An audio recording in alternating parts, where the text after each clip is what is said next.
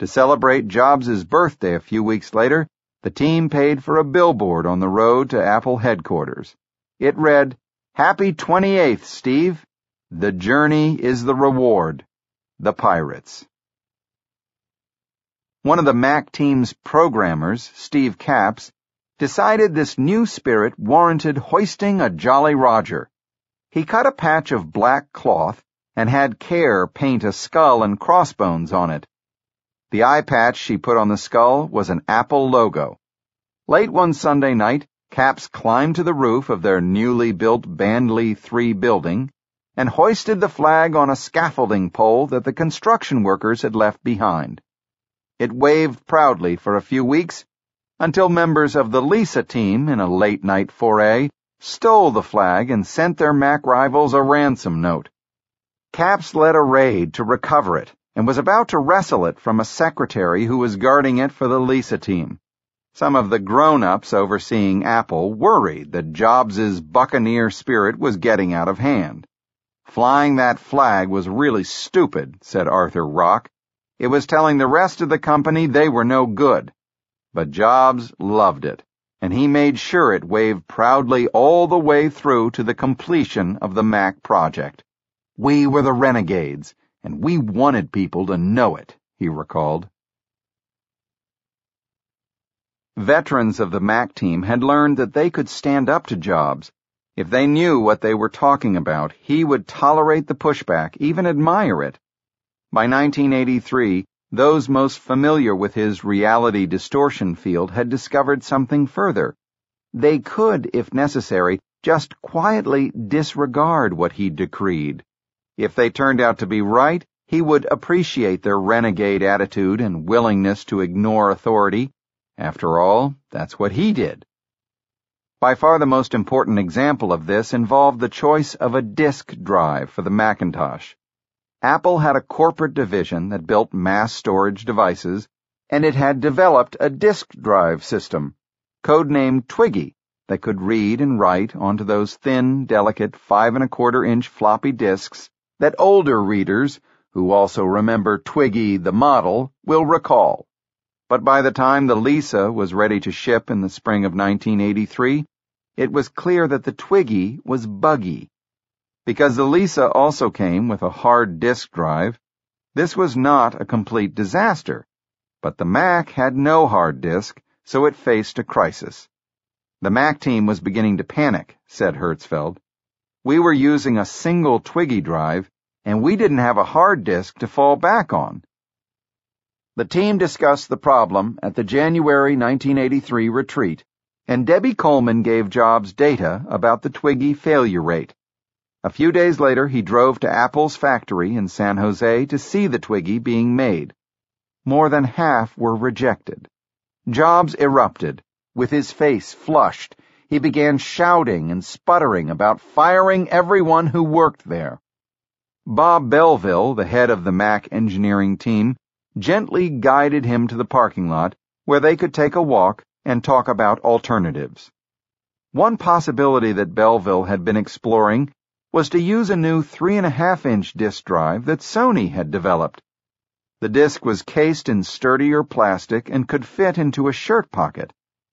Another option was to have a clone of Sony's 3½ inch disk drive manufactured by a smaller Japanese supplier, the Alps Electronics Company, which had been supplying disk drives for the Apple II. Alps had already licensed the technology from Sony, and if they could build their own version in time, it would be much cheaper. Jobs and Belleville, along with Apple veteran Rod Holt, the guy Jobs enlisted to design the first power supply for the Apple II, flew to Japan to figure out what to do. They took the bullet train from Tokyo to visit the Alps facility. The engineers there didn't even have a working prototype, just a crude model. Jobs thought it was great, but Belleville was appalled. There was no way, he thought, that Alps could have it ready for the Mac within a year. As they proceeded to visit other Japanese companies, Jobs was on his worst behavior. He wore jeans and sneakers to meetings with Japanese managers in dark suits. When they formally handed him little gifts, as was the custom, he often left them behind, and he never reciprocated with gifts of his own. He would sneer when rows of engineers lined up to greet him, bow, and politely offer their products for inspection. Jobs hated both the devices and the obsequiousness. "What are you showing me this for?" he snapped at one stop. "This is a piece of crap. Anybody could build a better drive than this." Although most of his hosts were appalled, some seemed amused. They had heard tales of his obnoxious style and brash behavior, and now they were getting to see it in full display. The final stop was the Sony factory, located in a drab suburb of Tokyo. To Jobs, it looked messy and inelegant. A lot of the work was done by hand. He hated it. Back at the hotel, Belleville argued for going with the Sony disk drive. It was ready to use. Jobs disagreed. He decided that they would work with Alps to produce their own drive, and he ordered Belleville to cease all work with Sony. Belleville decided it was best to partially ignore Jobs, and he asked a Sony executive to get its disk drive ready for use in the Macintosh. If and when it became clear that Alps could not deliver on time, Apple would switch to Sony. So Sony sent over the engineer who had developed the drive, Hidetoshi Komoto, a Purdue graduate who fortunately possessed a good sense of humor about his clandestine task. Whenever Jobs would come from his corporate office to visit the Mac team's engineers, which was almost every afternoon, they would hurriedly find somewhere for Komoto to hide. At one point, Jobs ran into him at a newsstand in Cupertino and recognized him from the meeting in Japan, but he didn't suspect anything. The closest call was when Jobs came bustling onto the Mac workspace unexpectedly one day, while Komoto was sitting in one of the cubicles. A Mac engineer grabbed him and pointed him to the janitorial closet. "Quick! Hide in this closet! Please! Now!" Komoto looked confused, Hertzfeld recalled, but he jumped up and did as told. He had to stay in the closet for 5 minutes until Jobs left. The Mac engineers apologized. "No problem," he replied. "But American business practices, they are very strange, very strange." Belleville's prediction came true. In May 1983, the folks at Alps admitted it would take them at least 18 more months to get their clone of the Sony drive into production. At a retreat in Pajaro Dunes, Markkula grilled Jobs on what he was going to do. Finally, Belleville interrupted and said that he might have an alternative to the Alps drive ready soon. Jobs looked baffled for just a moment, and then it became clear to him why he'd glimpsed Sony's top disc designer in Cupertino. "You son of a bitch," Jobs said. But it was not in anger. There was a big grin on his face.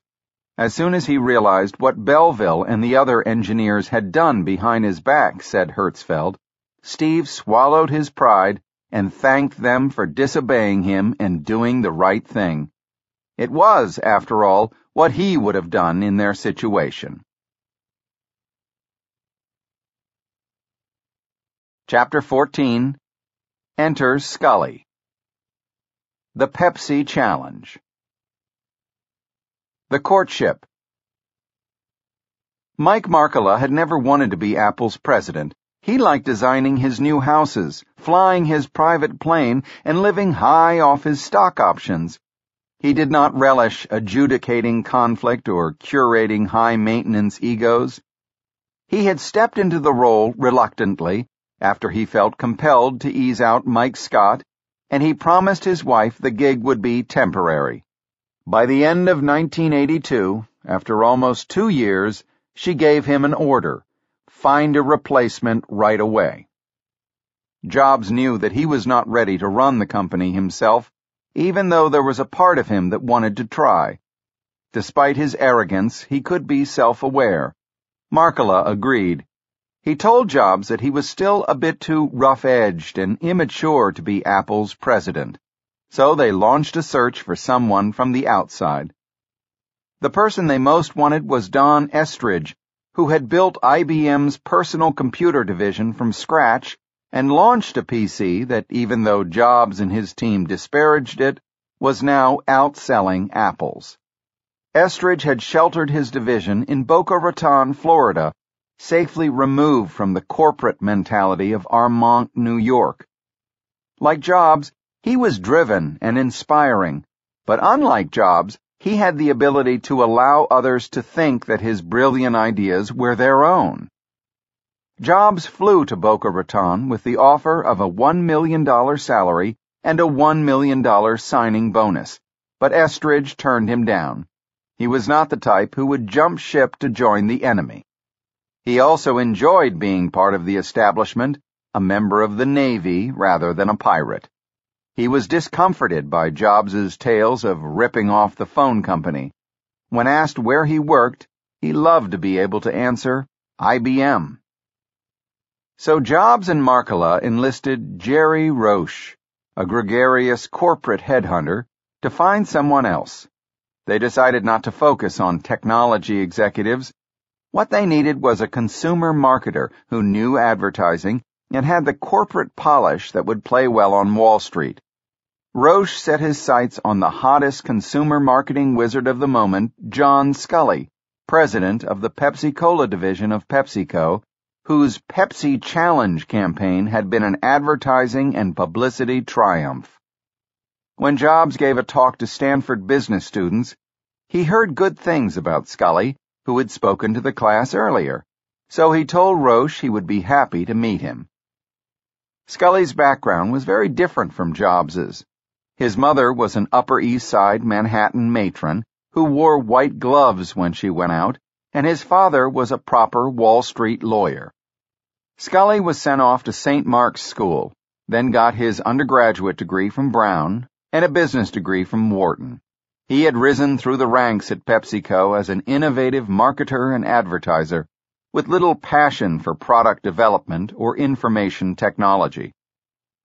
Scully flew to Los Angeles to spend Christmas with his 2 teenage children from a previous marriage. He took them to visit a computer store where he was struck by how poorly the products were marketed. When his kids asked why he was so interested, he said he was planning to go up to Cupertino to meet Steve Jobs. They were totally blown away. They had grown up among movie stars, but to them, Jobs was a true celebrity. It made Scully take more seriously the prospect of being hired as his boss. When he arrived at Apple headquarters, Scully was startled by the unassuming offices and casual atmosphere. Most people were less formally dressed than PepsiCo's maintenance staff, he noted. Over lunch, Jobs picked quietly at his salad, but when Scully declared that most executives found computers more trouble than they were worth, Jobs clicked into evangelical mode. "We want to change the way people use computers," he said. On the flight home, Scully outlined his thoughts. The result was an 8-page memo on marketing computers to consumers and business executives. It was a bit sophomoric in parts, filled with underlined phrases, diagrams, and boxes, but it revealed his newfound enthusiasm for figuring out ways to sell something more interesting than soda. Among his recommendations, invest in in-store merchandising that romances the consumer with Apple's potential to enrich their life. He was still reluctant to leave Pepsi, but Jobs intrigued him. "I was taken by this young, impetuous genius and thought it would be fun to get to know him a little better," he recalled. So Scully agreed to meet again when Jobs next came to New York, which happened to be for the January 1983 Lisa introduction at the Carlisle Hotel. After the full day of press sessions, the Apple team was surprised to see an unscheduled visitor come into the suite. Jobs loosened his tie and introduced Scully as the president of Pepsi and a potential big corporate customer. As John Couch demonstrated the Lisa, Jobs chimed in with bursts of commentary, sprinkled with his favorite words, revolutionary and incredible, claiming it would change the nature of human interaction with computers. They then headed off to the Four Seasons restaurant, a shimmering haven of elegance and power. As Jobs ate a special vegan meal, Scully described Pepsi's marketing successes. The Pepsi Generation campaign, he said, sold not a product, but a lifestyle and an optimistic outlook. I think Apple's got a chance to create an Apple generation. Jobs enthusiastically agreed. The Pepsi Challenge campaign, in contrast, focused on the product. It combined ads, events, and public relations to stir up buzz. The ability to turn the introduction of a new product into a moment of national excitement was, Jobs noted, what he and Regis McKenna wanted to do at Apple. When they finished talking, it was close to midnight. "This has been one of the most exciting evenings in my whole life," Jobs said, as Scully walked him back to the Carlisle. "I can't tell you how much fun I've had." When he finally got home to Greenwich, Connecticut that night, Scully had trouble sleeping. Engaging with Jobs was a lot more fun than negotiating with bottlers. "It stimulated me, roused my long-held desire to be an architect of ideas," he later noted. The next morning, Roche called Scully. "I don't know what you guys did last night, but let me tell you, Steve Jobs is ecstatic," he said. And so the courtship continued, with Scully playing hard but not impossible to get. Jobs flew east for a visit one Saturday in February and took a limo up to Greenwich. He found Scully's newly built mansion ostentatious, with its floor-to-ceiling windows, but he admired the 300-pound custom-made oak doors that were so carefully hung and balanced that they swung open with the touch of a finger. Steve was fascinated by that because he is, as I am, a perfectionist, Scully recalled. Thus began the somewhat unhealthy process of a star-struck Scully perceiving in Jobs qualities that he fancied in himself. Scully usually drove a Cadillac, but sensing his guest's taste, he borrowed his wife's Mercedes 450 SL convertible to take Jobs to see Pepsi's 144-acre corporate headquarters, which was as lavish as Apple's was austere. To Jobs, it epitomized the difference between the feisty new digital economy and the Fortune 500 corporate establishment. A winding drive led through manicured fields and a sculpture garden, including pieces by Rodin, Moore, Calder, and Giacometti, to a concrete and glass building designed by Edward Durrell Stone. Scully's huge office had a Persian rug, 9 windows, a small private garden, a hideaway study, and its own bathroom. When Jobs saw the corporate fitness center, he was astonished that executives had an area with its own whirlpool separate from that of the regular employees. "That's weird," he said. Scully hastened to agree. "As a matter of fact, I was against it, and I go over and work out sometimes in the employees' area," he said. The next meeting was a few weeks later in Cupertino, when Scully stopped on his way back from a Pepsi Bottlers convention in Hawaii. Mike Murray, the Macintosh marketing manager, took charge of preparing the team for the visit, but he was not clued in on the real agenda. PepsiCo could end up purchasing literally thousands of Macs over the next few years, he exulted in a memo to the Macintosh staff. During the past year, Mr. Scully and a certain Mr. Jobs have become friends. Mr. Scully is considered to be one of the best marketing heads in the big leagues. As such, let's give him a good time here. Jobs wanted Scully to share his excitement about the Macintosh. "This product means more to me than anything I've done," he said. "I want you to be the first person outside of Apple to see it." He dramatically pulled the prototype out of a vinyl bag and gave a demonstration. Scully found Jobs as memorable as his machine. He seemed more a showman than a businessman. Every move seemed calculated, as if it was rehearsed to create an occasion of the moment. Jobs had asked Hertzfeld and the gang to prepare a special screen display for Scully's amusement. "He's really smart," Jobs said. "You wouldn't believe how smart he is." The explanation that Scully might buy a lot of Macintoshes for Pepsi sounded a little bit fishy to me, Hertzfeld recalled, but he and Susan Kerr created a screen of Pepsi caps and cans that danced around with the Apple logo. Hertzfeld was so excited he began waving his arms around during the demo, but Scully seemed underwhelmed. He asked a few questions, but he didn't seem all that interested, Hertzfeld recalled. He never ended up warming to Scully. He was incredibly phony, a complete poseur, he later said. He pretended to be interested in technology, but he wasn't. He was a marketing guy, and that is what marketing guys are, paid poseurs. Matters came to a head when Jobs visited New York in March 1983 and was able to convert the courtship into a blind and blinding romance. "I really think you're the guy," Jobs said as they walked through Central Park. "I want you to come and work with me. I can learn so much from you."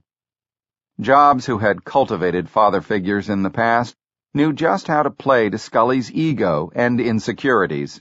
It worked. "I was smitten by him," Scully later admitted. "Steve was one of the brightest people I had ever met. I shared with him a passion for ideas."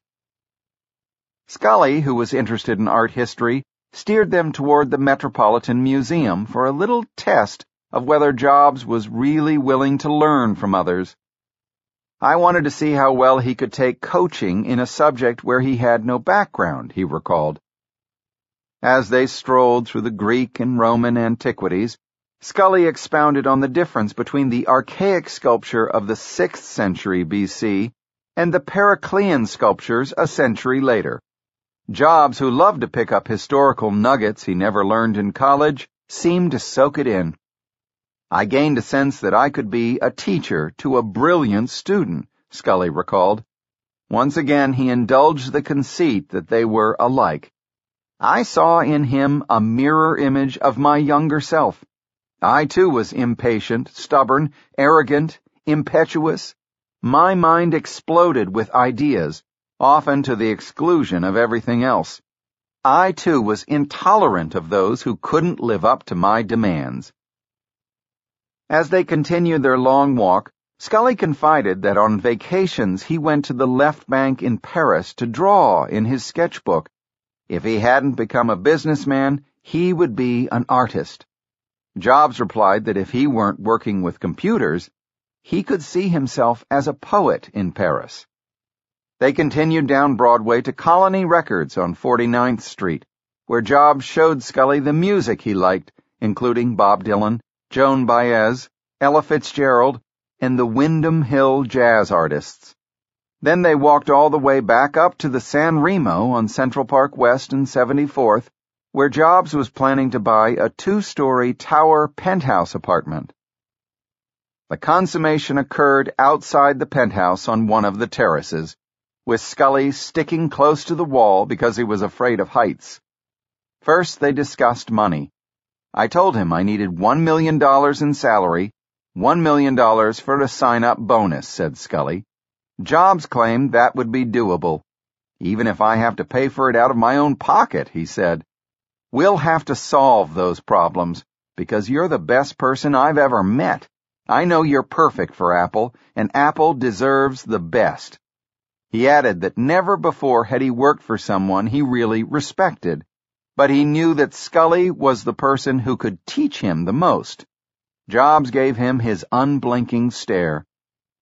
Scully uttered one last demurral, a token suggestion that maybe they should just be friends, and he could offer Jobs advice from the sidelines.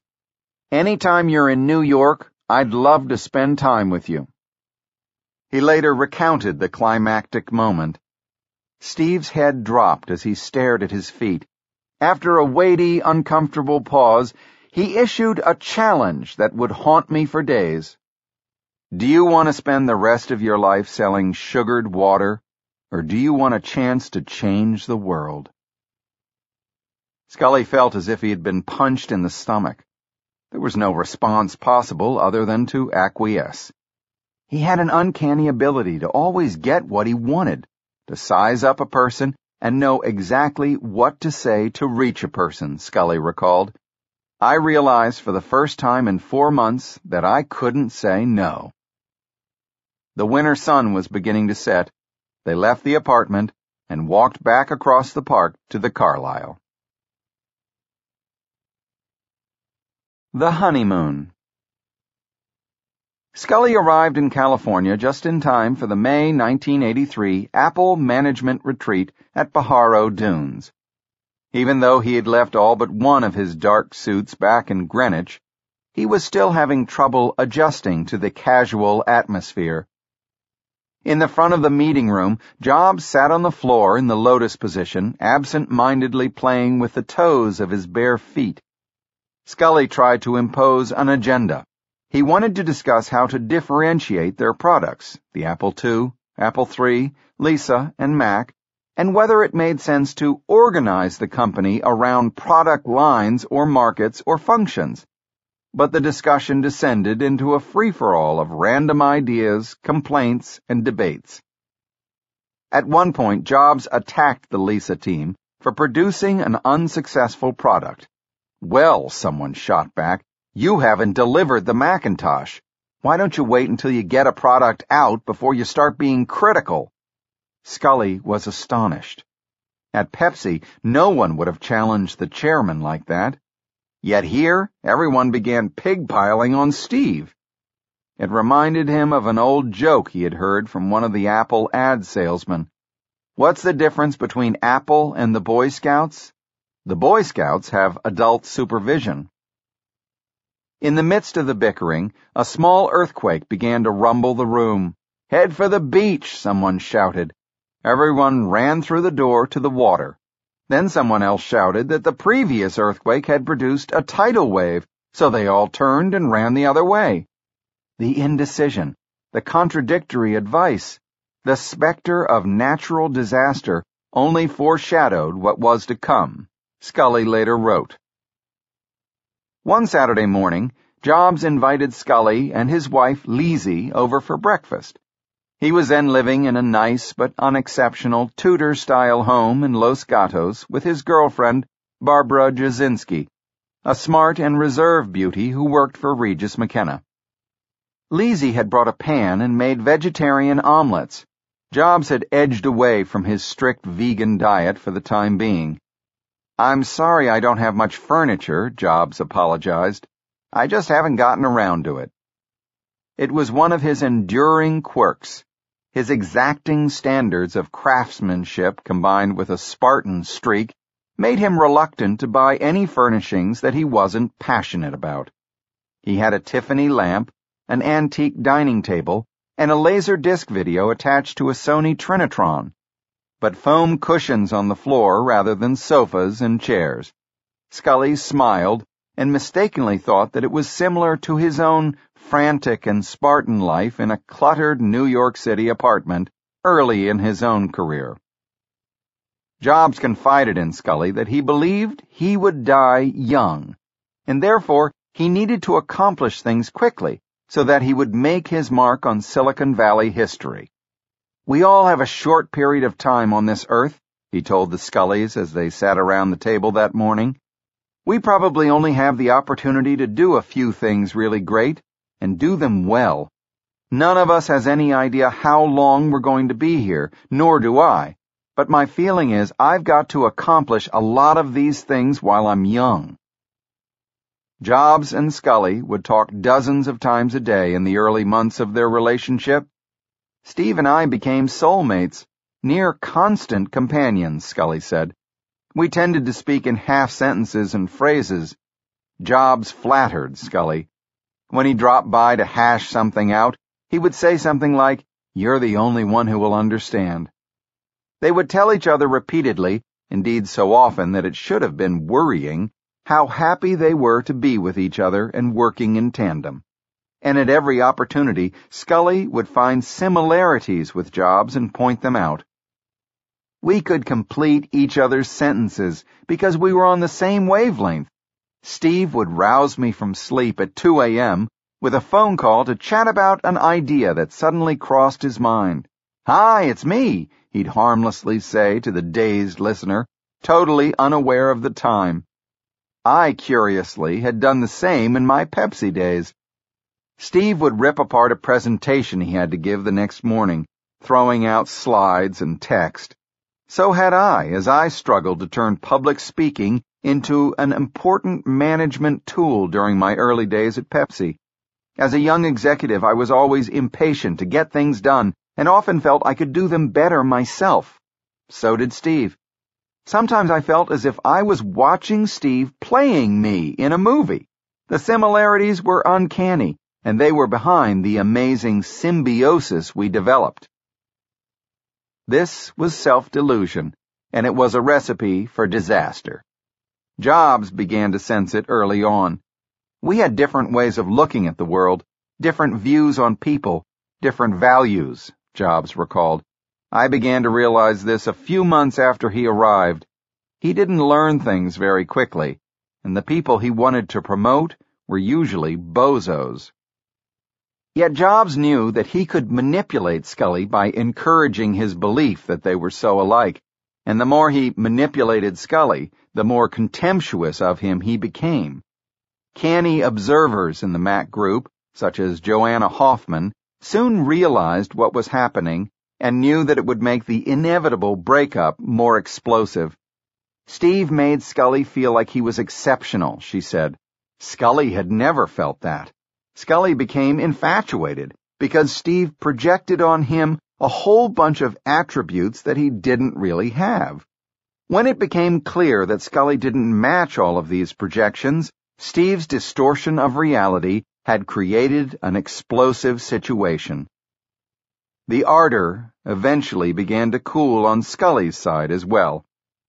Part of his weakness in trying to manage a dysfunctional company was his desire to please other people, one of many traits that he did not share with Jobs.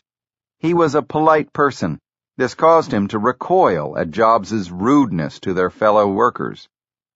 We would go to the Mac building at 11 at night, he recalled, and they would bring him code to show. In some cases, he wouldn't even look at it. He would just take it and throw it back at them. I'd say, "How can you turn it down?" And he would say, "I know they can do better." Scully tried to coach him. "You've got to learn to hold things back," he told him at one point. Jobs would agree, but it was not in his nature to filter his feelings through a gauze.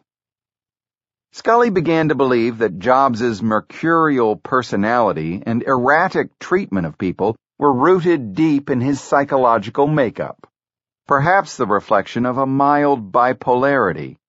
There were big mood swings. Sometimes he would be ecstatic, at other times he was depressed. At times he would launch into brutal tirades without warning, and Scully would have to calm him down. 20 minutes later I would get another call and be told to come over because Steve is losing it again, he said. Their first substantive disagreement was over how to price the Macintosh. It had been conceived as a $1,000 machine, but Jobs's design changes had pushed up the cost, so that the plan was to sell it at $1,995. However, when Jobs and Scully began making plans for a huge launch and marketing push, Scully decided that they needed to charge $500 more. To him, the marketing costs were like any other production cost and needed to be factored into the price. Jobs resisted furiously. "It will destroy everything we stand for," he said. "I want to make this a revolution, not an effort to squeeze out profits." Scully said it was a simple choice. He could have the $1,995 price, or he could have the marketing budget for a big launch, but not both. "You're not going to like this," Jobs told Hertzfeld and the other engineers, "but Scully is insisting that we charge $2,495 for the Mac instead of $1,995. Indeed, the engineers were horrified. Hertzfeld pointed out that they were designing the Mac for people like themselves, and overpricing it would be a betrayal of what they stood for. So Jobs promised them, "Don't worry, I'm not going to let him get away with it." But in the end, Scully prevailed. Even 25 years later, Jobs seethed when recalling the decision.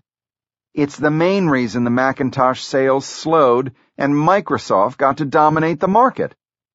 The decision made him feel that he was losing control of his product and company, and that was as dangerous as making a tiger feel cornered. Chapter 15. The Launch. A Dent in the Universe. Real artists ship. The high point of the October 1983 Apple Sales Conference in Hawaii was a skit based on a TV show called The Dating Game.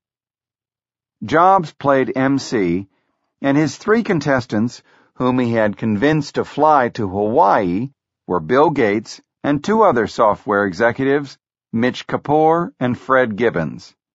As the show's jingly theme song played, the three took their stools. Gates, looking like a high school sophomore, got wild applause from the 750 Apple salesmen when he said, "During 1984, Microsoft expects to get half of its revenues from software for the Macintosh."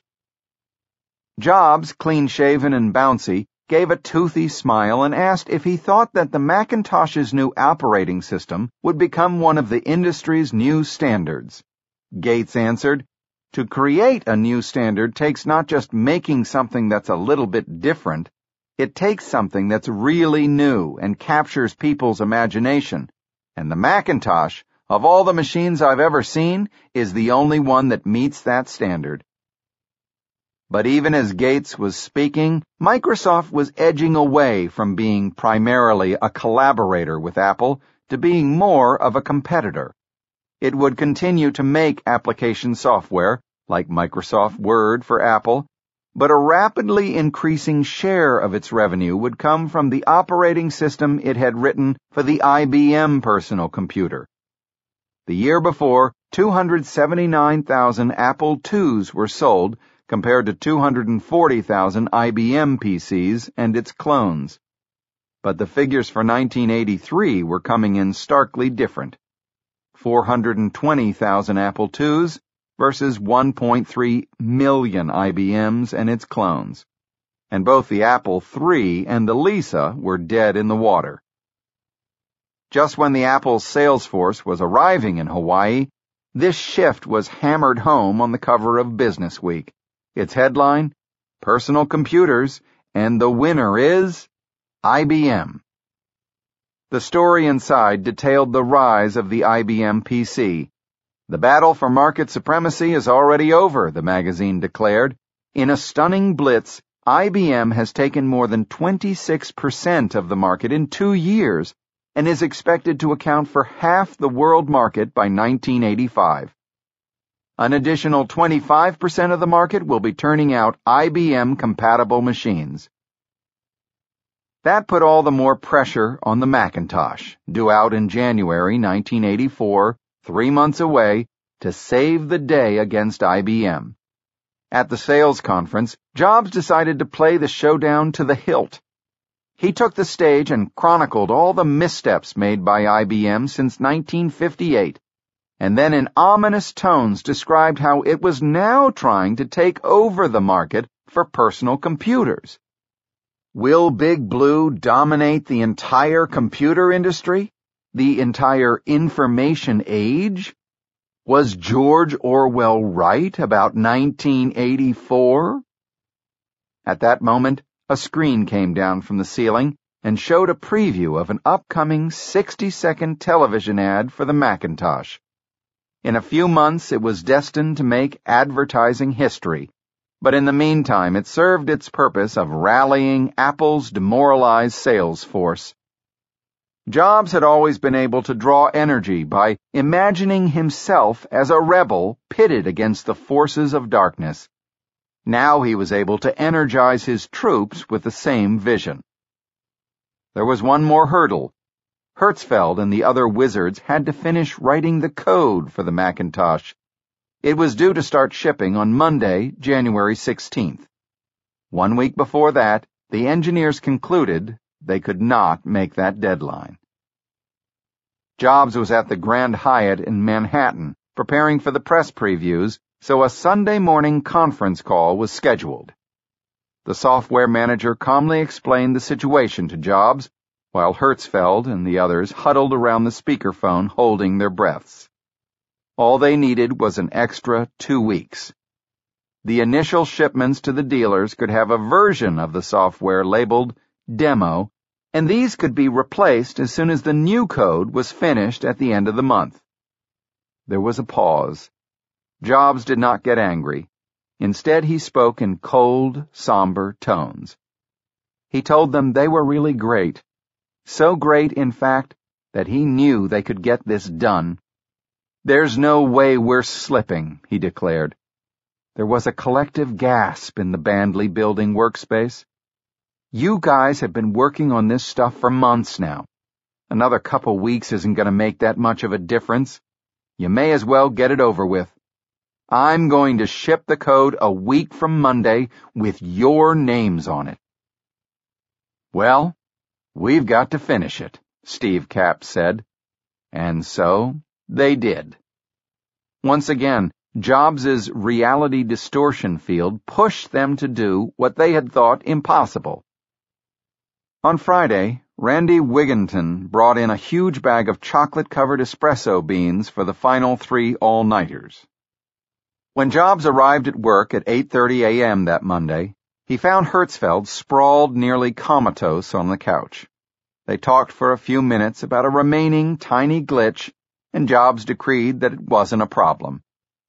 Hertzfeld dragged himself to his blue Volkswagen Rabbit, license plate MACWIZ, and drove home to bed. A short while later, Apple's Fremont factory began to roll out boxes emblazoned with the colorful line drawings of the Macintosh. "Real artists ship," Jobs had declared, and now the Macintosh team had. The 1984 ad.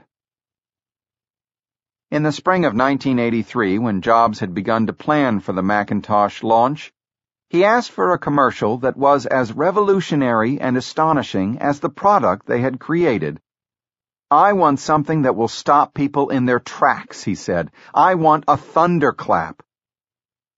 The task fell to the Chiat Day Advertising Agency, which had acquired the Apple account when it bought the advertising side of Regis McKenna's business. The person put in charge was a lanky beach bum with a bushy beard, wild hair, goofy grin, and twinkling eyes named Lee Clow, who was the creative director of the agency's office in the Venice Beach section of Los Angeles. Clow was savvy and fun in a laid-back yet focused way, and he forged a bond with Jobs that would last 3 decades. Clow and 2 of his team, the copywriter Steve Hayden and the art director Brent Thomas, had been toying with a tagline that played off the George Orwell novel, "Why 1984 Won't Be Like 1984." Jobs loved it and asked them to develop it for the Macintosh launch. So they put together a storyboard for a 60-second ad that would look like a scene from a sci-fi movie. It featured a rebellious young woman outrunning the Orwellian thought police and throwing a sledgehammer into a screen showing a mind-controlling speech by Big Brother. The concept captured the zeitgeist of the personal computer revolution. Many young people, especially those in the counterculture, had viewed computers as instruments that could be used by Orwellian governments and giant corporations to sap individuality. But by the end of the 1970s, they were also being seen as potential tools for personal empowerment. The ad cast Macintosh as a warrior for the latter cause, a cool, rebellious, and heroic company that was the only thing standing in the way of the big evil corporation's plan for world domination and total mind control. Jobs liked that. Indeed, the concept for the ad had a special resonance for him. He fancied himself a rebel, and he liked to associate himself with the values of the ragtag band of hackers and pirates he recruited for the Macintosh group.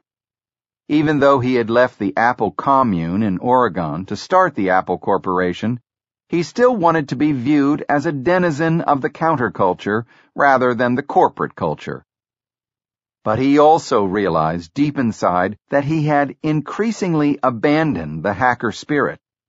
Some might even accuse him of selling out. When Wozniak held true to the homebrew ethic by sharing his design for the Apple I for free, it was Jobs who insisted that they sell the boards instead. He was also the one who, despite Wozniak's reluctance, wanted to turn Apple into a corporation and not freely distribute stock options to the friends who had been in the garage with them. Now he was about to launch the Macintosh, a machine that violated many of the principles of the hacker's code. It was overpriced. It would have no slots, which meant that hobbyists could not plug in their own expansion cards or jack into the motherboard to add their own new functions, and it took special tools just to open the plastic case. It was a closed and controlled system, like something designed by Big Brother rather than by a hacker. So the 1984 ad was a way of reaffirming to himself and to the world his desired self-image. The heroine, with a drawing of a Macintosh emblazoned on her pure white tank top, was a renegade out to foil the establishment. By hiring Ridley Scott, fresh off the success of Blade Runner, as the director, Jobs could attach himself and Apple to the cyberpunk ethos of the time.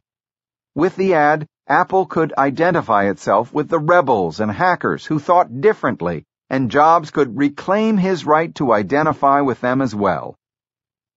Scully was initially skeptical when he saw the storyboards, but Jobs insisted that they needed something revolutionary. He was able to get an unprecedented budget of $750,000 just to film the ad, which they planned to premiere during the Super Bowl. Ridley Scott made it in London, using dozens of real skinheads among the enthralled masses listening to Big Brother on the screen. A female discus thrower was chosen to play the heroine. Using a cold industrial setting dominated by metallic gray hues, Scott evoked the dystopian aura of Blade Runner. Just at the moment when Big Brother announces, "We shall prevail," the heroine's hammer smashes the screen, and it vaporizes in a flash of light and smoke. When Jobs previewed the ad to the Apple sales force at the meeting in Hawaii, they were thrilled, so he screened it for the board at its December 1983 meeting. When the lights came back on in the boardroom, everyone was mute. Philip Schlein, the CEO of Macy's California, had his head on the table. Mike Markkula stared silently. At first it seemed he was overwhelmed by the power of the ad. Then he spoke. "Who wants to move to find a new agency?" Scully recalled, most of them thought it was the worst commercial they had ever seen. Scully himself got cold feet. He asked Chiat Day to sell off the two commercial spots, one 60 seconds, the other 30, that they had purchased. Jobs was beside himself. One evening, Wozniak, who had been floating in and out of Apple for the previous 2 years, wandered into the Macintosh building. Jobs grabbed him and said, "Come over here and look at this." He pulled out a VCR and played the ad. "I was astounded," Woz recalled. "I thought it was the most incredible thing." When Jobs said the board had decided not to run it during the Super Bowl, Wozniak asked what the cost of the time slot was. Jobs told him $800,000. With his usual impulsive goodness, Wozniak immediately offered, "Well, I'll pay half if you will." He ended up not needing to. The agency was able to sell off the 30-second time slot, but in an act of passive defiance, it didn't sell the longer one. "We told them that we couldn't sell the 60-second slot, though in truth we didn't try," recalled Lee Clow. Scully, perhaps to avoid a showdown with either the board or Jobs, decided to let Bill Campbell, the head of marketing, figure out what to do. Campbell, a former football coach, decided to throw the long bomb. "I think we ought to go for it," he told his team. Early in the third quarter of Super Bowl XVIII, the dominant Raiders scored a touchdown against the Redskins, and instead of an instant replay, television screens across the nation went black for an ominous 2 full seconds. Then an eerie black and white image of drones marching to spooky music began to fill the screen. More than 96 million people watched an ad that was unlike any they'd seen before. At its end, as the drones watched in horror the vaporizing of Big Brother, an announcer calmly intoned, "On January 24th, Apple Computer will introduce Macintosh, and you'll see why 1984 won't be like 1984. It was a sensation.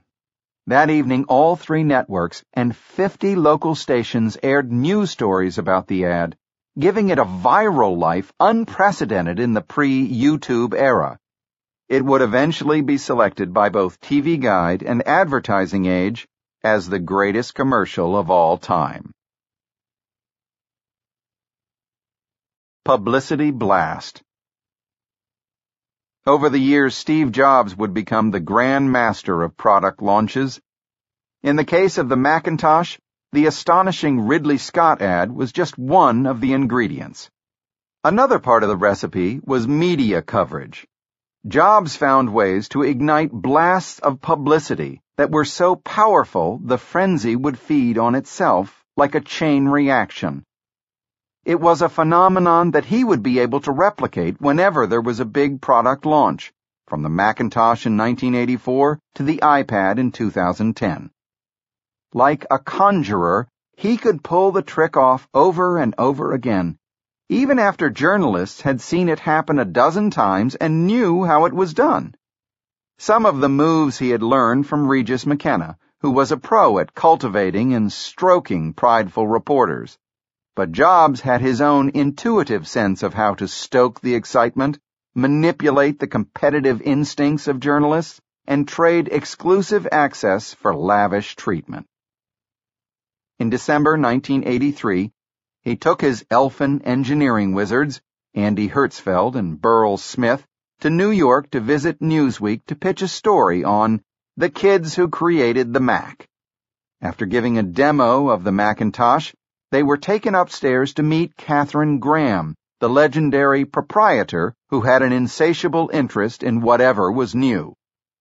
Afterward, the magazine sent its technology columnist and a photographer to spend time in Palo Alto with Hertzfeld and Smith. The result was a flattering and smart 4-page profile of the two of them, with pictures that made them look like cherubim of a new age.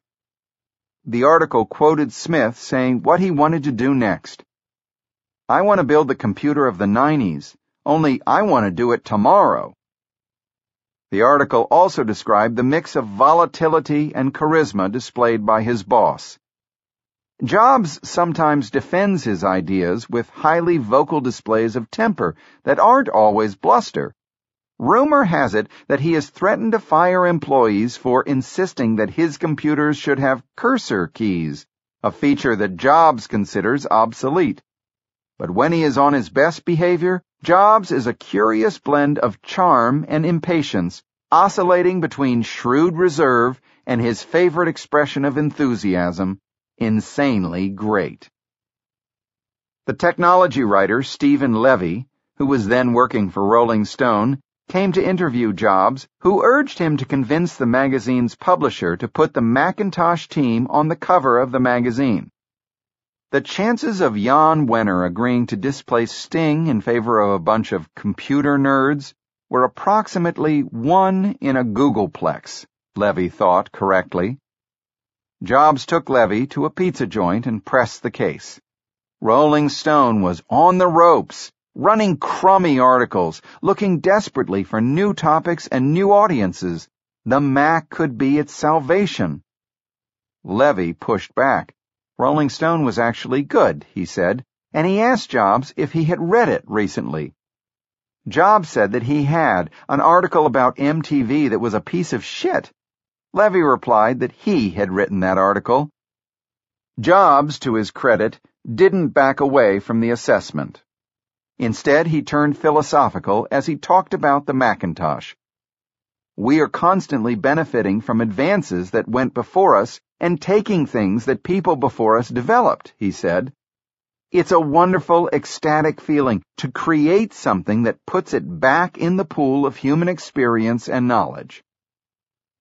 Levy's story didn't make it to the cover, but in the future, every major product launch that Jobs was involved in, at Next, at Pixar, and years later when he returned to Apple, would end up on the cover of either Time, Newsweek, or Business Week.